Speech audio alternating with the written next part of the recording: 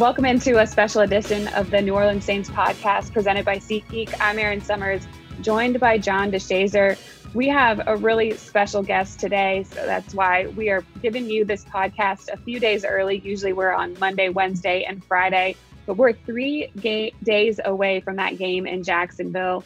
And we have the pleasure of being joined by Tom Rinaldi, who is the Fox reporter, going to be on the sidelines with Erin Andrews for Sunday's game against the Green Bay Packers. Really looking forward to seeing him and excited about our conversation today. And now we're joined by Tom Rinaldi of Fox Sports. He's a reporter there, does a lot more than just that. Really excited to have you on the show, kind of getting ahead of the Saints-Packers game on Sunday.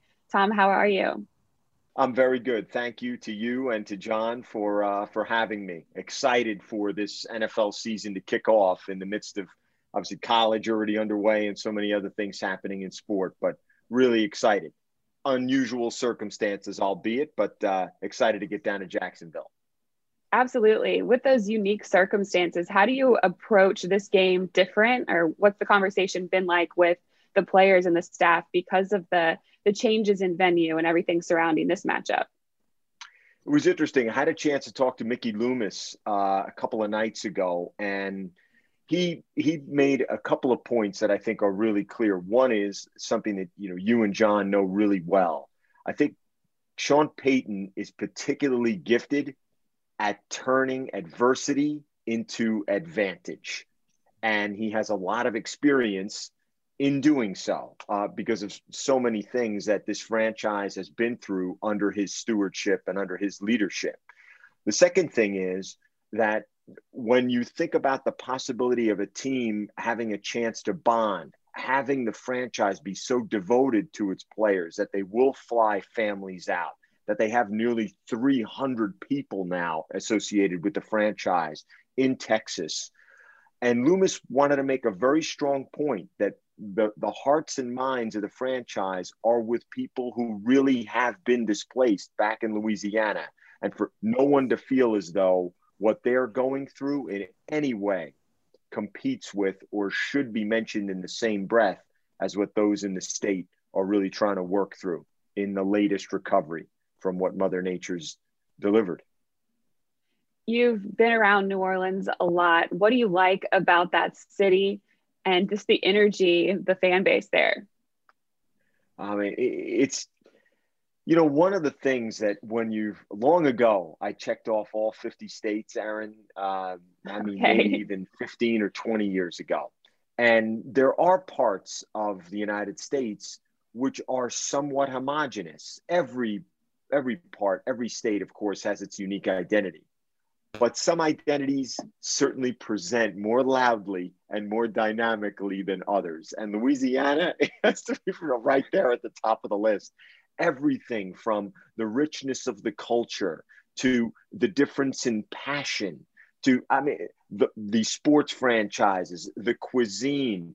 And I also think the fellowship that Louisianans feel with one another, regardless of what parish they're from. I think there really is a wonderful unity, and that emanates largely from really the cultural center of the state, which of course is New Orleans. Anytime we get the chance to go, we love it. We obviously had it circled on our calendar, but circumstances have changed. And so instead, we'll be going from Mets-Yankees 9/11 Saturday night to Jacksonville rather than to New Orleans. Tom, we know you to be one of the premier storytellers, essayists in the nation. I don't think anyone consistently in America has had me crying every Saturday more so than you. So if there is a story. John, let me just say, first of all, I'll say it for Erin. John, toughen up now. Come on. Toughen up. Great stories. If there is a story around this New Orleans Saints beginning of the season that you would tell, what would it be? It's twofold, really. And in some ways, maybe they're connected. So many times, John, I've posed this question in a greater context beyond sport. When a community, when a family, when an individual, when a community is going through true challenge, maybe even trauma, why on earth does a game matter? What value can it possibly possess for people who are going through enormous trial and great test in their lives. And yet time and time again, it's the reason we're on this podcast. It's the reason we love doing what we do. We're amazed that people find value and sustenance and even magic in something which in a vacuum has really no meaning and no value directly in their lives.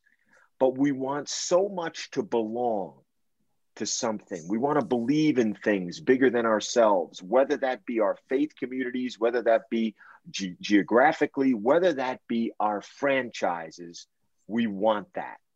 So perhaps, John, what it would be to map and sort of chronicle the effort of one family that's been displaced, one community that's been displaced or hit very hard, and what those 3 hours give to that community. The preparation, the gathering, the feeling of fellowship that they get through watching a game. The other would be Jameis. And I know that sounds pretty obvious, but I think from the comments that he's made this week, I've known Jameis since the very earliest stages that he burst onto the national scene, as a Seminole. But I thought he struck a very impressive note this week when he talked about his efforts. And he made it clear, right, that he understands that being the quarterback of the New Orleans Saints is a twofold proposition. You're a Saint, but you're also serving New Orleans and Louisiana. It's what you do on the field, which of course people care a great deal about, but it's how you serve the community that cheers you on the field as well. And it's clear that he's really trying to step up and do that and make a difference here for people who are in need right now. And I always find that impressive. The stories you present, how much of those, I guess, are self-generated? How much of those are subjects that people toss to you and say, hey, could you look into this? Because I would imagine you get a lot of those that you have to sift through and kind of look and see what might be legitimate, what might be an actual story. If right now, if I were to ask you, John, right, for a compelling story on the 53-man roster right now, we could be on this Zoom for 2 hours. I guarantee. Same thing with Erin, where she would tick through and she'd say, well, hold on a second. Let me tell you about this guy. Let me tell you about that guy's family. Let me tell you about this staff member's journey. It's amazing how, here's why, because to get to be a part of a franchise in the NFL, no matter what your role is, you've come through something. No one handed it to you. And that journey is going to tend to be compelling to people. So it's just trying to deal with the sort of the avalanche of stories, John, that are there in all the sports we cover all the time. Collegiately, where they're born an aspiration. Professionally, where you see what a player has come through to continue to manage his career. And then, of course, when it gets to their families, their cities, their communities, there's just a lot of stories. My own batting average in pitching is low. I'll tell you that. I tend to get rejected a lot on the stories I pick. There was one story that you came to New Orleans to tell, and that's the story of Luke Siegel, somebody that really had a big impact on the organization, on quarterback Drew Brees. What did you learn about the Saints, the fan base, and Drew by telling that story? Well, certainly our hearts go out to the Siegel family with their loss here. And we know that Team Luke has been really an important initiative for so many people whose lives have been touched by it through the incredible work done by his dad. But it's one thing when we see athletes lend their name and to a degree lend their platform to help amplify somebody's initiative. That doesn't even begin to touch the effort that Drew Brees made for this family and this father and son. The fact that he went to Lubbock, Texas. And for anybody that doesn't know Team Luke, Hope for Minds, please look it up. The work that they continue to do is maybe never been more important or more poignant. And Drew Brees going to Lubbock and to meet with the family and to be a part of their charitable outreach, their gala directly giving his time in that way. The bond that the family also forged with Patrick Mahomes because he was a Texas Tech guy. These are the stories that we're so grateful sports gives us a chance to amplify, because there are so many families who can feel so isolated and alone, especially when they're in a caregiving role and they're dealing with so much and the strength they possess is so great. And yet what they want to do is turn that challenge outward. They want to help other people rather than just sort of collapse or suffocate from everything that's inward. I'm amazed at that. And that's what that story, Aaron, I think taught me in getting to know the Seagulls a bit and to see the incredible job that, that Drew did and what the franchise, and not just Drew, DeMario, I mean, other players who were really involved there, and what, again, a team can mean to a family. This is a boy who went through a catastrophic accident. He had a terrible brain injury. He's now passed on. But what the experience of watching the Saints gave a father and son that could feel the same from before the accident, post-accident. That was at the heart of that story. I know it's a well-known story, certainly for Who Dat Nation, but it was a privilege to be able to share it nationally. Your first feature that you told for Fox Sports was before the Saints-Bucks game, and it was Tom Brady, Drew Brees, the long game. You said you didn't know if they would ever be facing off again, and we know now that's not going to happen. But for us Saints fans, when the heck is Tom Brady going to be done here? Yeah, I don't know that it's going to be anytime soon. I mean, when you think of the fact that not only is he the oldest player, he's the oldest player in the league by 4 years. I mean, Andrew Whitworth, I believe, is the second oldest player. And the spooky thing about Tom is you look at him and he looks better in some ways than he looked 10 years ago. That's probably true of John too. I'm just guessing. I mean, he looks like he's eternally youthful, but I'm amazed at, and listen, we know all about the advancements in nutrition and fitness, but at the end of the day, he lives it. I mean, here's a guy that forgoes sugar. He forgoes, the thing. I can't even exist in a day without sugar. And I just think he's so fulfilled by it, by what he does. A big key, Aaron and John, as you guys know, can you stay healthy in practice and play? You can take care of everything else, but all it takes in this game is one moment. And can you really expect your body to recover the way it would 5, 10, 15, 20 years ago in Brady's case if he were to be injured? And I also think, and you tell me this, Sarah, do you think more people like Tom Brady now than ever before? Then now that he's not with the Patriots? Yeah. Yeah, of course. I think it goes beyond that, though. I think people really like him now.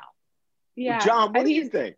Oh, yeah, well, he's his personality. Yeah, he's a funny guy. I mean, you see him now more so personality-wise than you did with the Patriots. You see him on social media when they'll take a little, when he'll have some fun, where he'll be self-deprecating. Those are things that endear you to people because then they feel like, you know what, he's not so different from me. Mm-hmm. Yeah, well said. He's a master at the social media game. You can't dispute that. He's masterful with it. Sure. I tell you what, Tom, when you said like eternally youthful or whatever it was, I kind of blanked out. So I got to remember to tell my wife to say that about me. I got to, she's looking at me right now, kind of sideways, but I will remind her of that. I've got to ask you this: a high school English and English as a second language teacher and a handball coach at Morris High School. How does that lead to this? That's a great question, John. I appreciate the research there, going back into the Mesozoic era of my lifetime. When I got out of college, I was a teacher and a coach, initially in Pittsburgh at a fantastic private school, Shadyside Academy. And then I went to the other end of the spectrum in American education, and I taught in a public high school in the South Bronx, not too far from Yankee Stadium, Colin Powell's alma mater. And I learned so much there. I really did. When you're a new teacher in the New York City public school system, sometimes you don't get the most desirable of assignments. So I taught everything. I really wanted to coach, as you can imagine, the basketball coach, that was all off the table. The other things, but handball, they were willing to let the new guy coach, and the most urban New York centric sport there could be. And I loved it. We were the Morris High School Bulldogs. We called ourselves the Dogs of the Wall. And this is not, by the way, the handball you see in the Olympics. This is the hard ball where you have to be ambidextrous and you're just hitting it against a big concrete slab, trying to hit it as low as you can so that, and you can field it on one bounce. It's tennis against a wall without rackets. The rackets are your hands and the ball's a lot harder. But I love the experience. Every graduation, John, when I was a teacher, I felt this sadness that the students were moving on. And where was I going? I was just staying. And I have such incredible admiration and respect for lifelong teachers. I only did it for a handful of years. And I decided, you know what, I'm going to try another adventure of my own. And that turned out to be reporting. So that's what I've done. Earlier in the conversation, you mentioned September 11th, how you're going to be covering baseball that day. You did a story that has continued to touch the lives of many with Wells Crowther, the man in the red bandana. It's been 20 years now. How impactful has that story been, and what has it meant to you?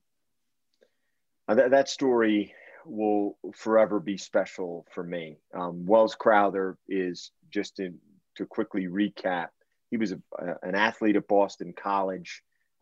He played lacrosse there. He was in the South Tower of the World Trade Center, working for Sandler O'Neill when the second tower was hit by Flight 175.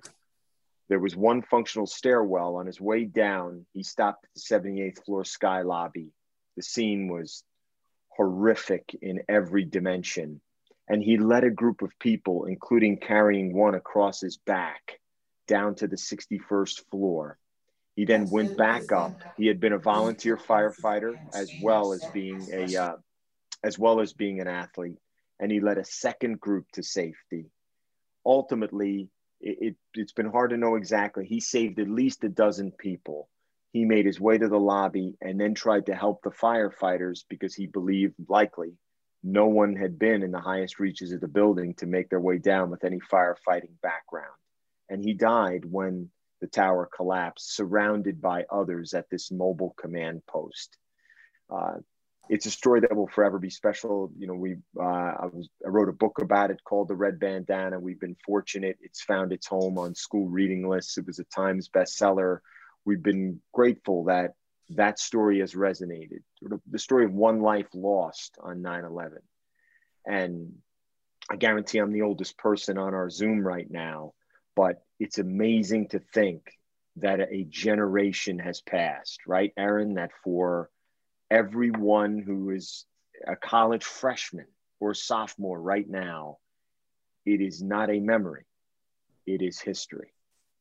And that's really, really amazing to think about, that because it's such a searing memory for those of us who lived through it.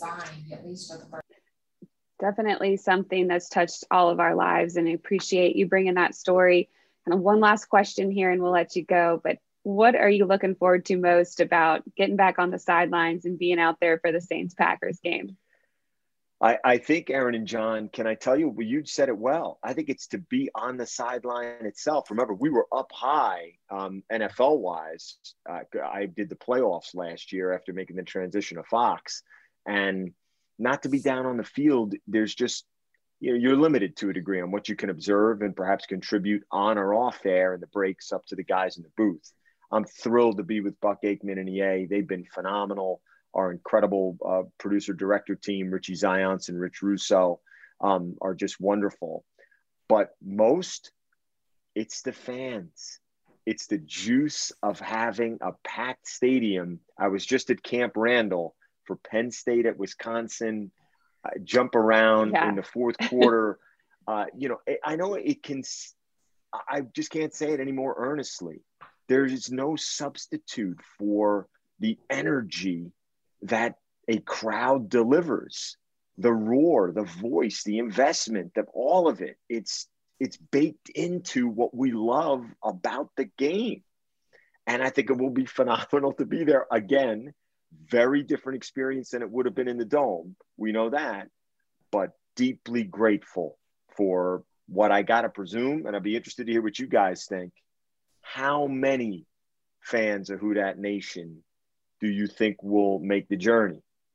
25, 35, is it crazy to say 40,000 or more? What do you think? There's definitely going to be a lot out there. Yeah. Yeah. I don't think it's crazy to say between 30 and 40 because Saints fans travel. They travel even, under ordinary circumstances. Well, these are extraordinary. So they'll be there and they're going to be vocal. When the Saints played in London a couple of years ago, it was amazing how many Saints fans were there at that game at Wembley Stadium. I had no idea there would be that many Saints fans in London. Maybe I was naive. I just didn't know it was that big a deal to Saints fans, and they were all over the place. Well, why doesn't that surprise me? Yeah, I'm sure they had, and I'm sure they had a good time too. Well, Tom, thank you so much for joining us, for taking the time to talk about the Saints, tell some good stories. We appreciate it, and have fun this weekend. Thank you so much for having me, guys. I appreciate it. Thanks again to Tom Rinaldi for joining us on the podcast today. Some great stories there. We've all enjoyed a lot of his storytelling with college football. Excited to see what he does covering the NFL this season, what he brings to the game on Sunday. If you have missed any of our coverage, the Saints have been at TCU practicing. We'll have availabilities this afternoon. You can always watch those on NewOrleansSaints.com. You can find our podcast there and a ton of good coverage heading into the Saints game against the Packers. And of course, if you don't have tickets yet, those are still available. You can find them on Ticketmaster. So make sure you guys come out to the game and get all ready for the first week of play by checking out all of our good stuff on NewOrleansSaints.com. Coming up on Friday, we have another guest that's been really close to the New Orleans area throughout Hurricane Ida, with a lot of their efforts on the ground, passing out meals and food in World Central Kitchen CEO Nate Mook. He'll be joining us on Friday. Looking forward to talking to him, finding out about what they've been doing these past 2 weeks and the great help that they've provided for the city of New Orleans. That will be it for today's podcast. I'm Erin Summers. Make sure you tune in each Monday, Wednesday, and Friday to the New Orleans Saints podcast. You can find it on NewOrleansSaints.com or on Apple iTunes. And we'll talk to you again soon.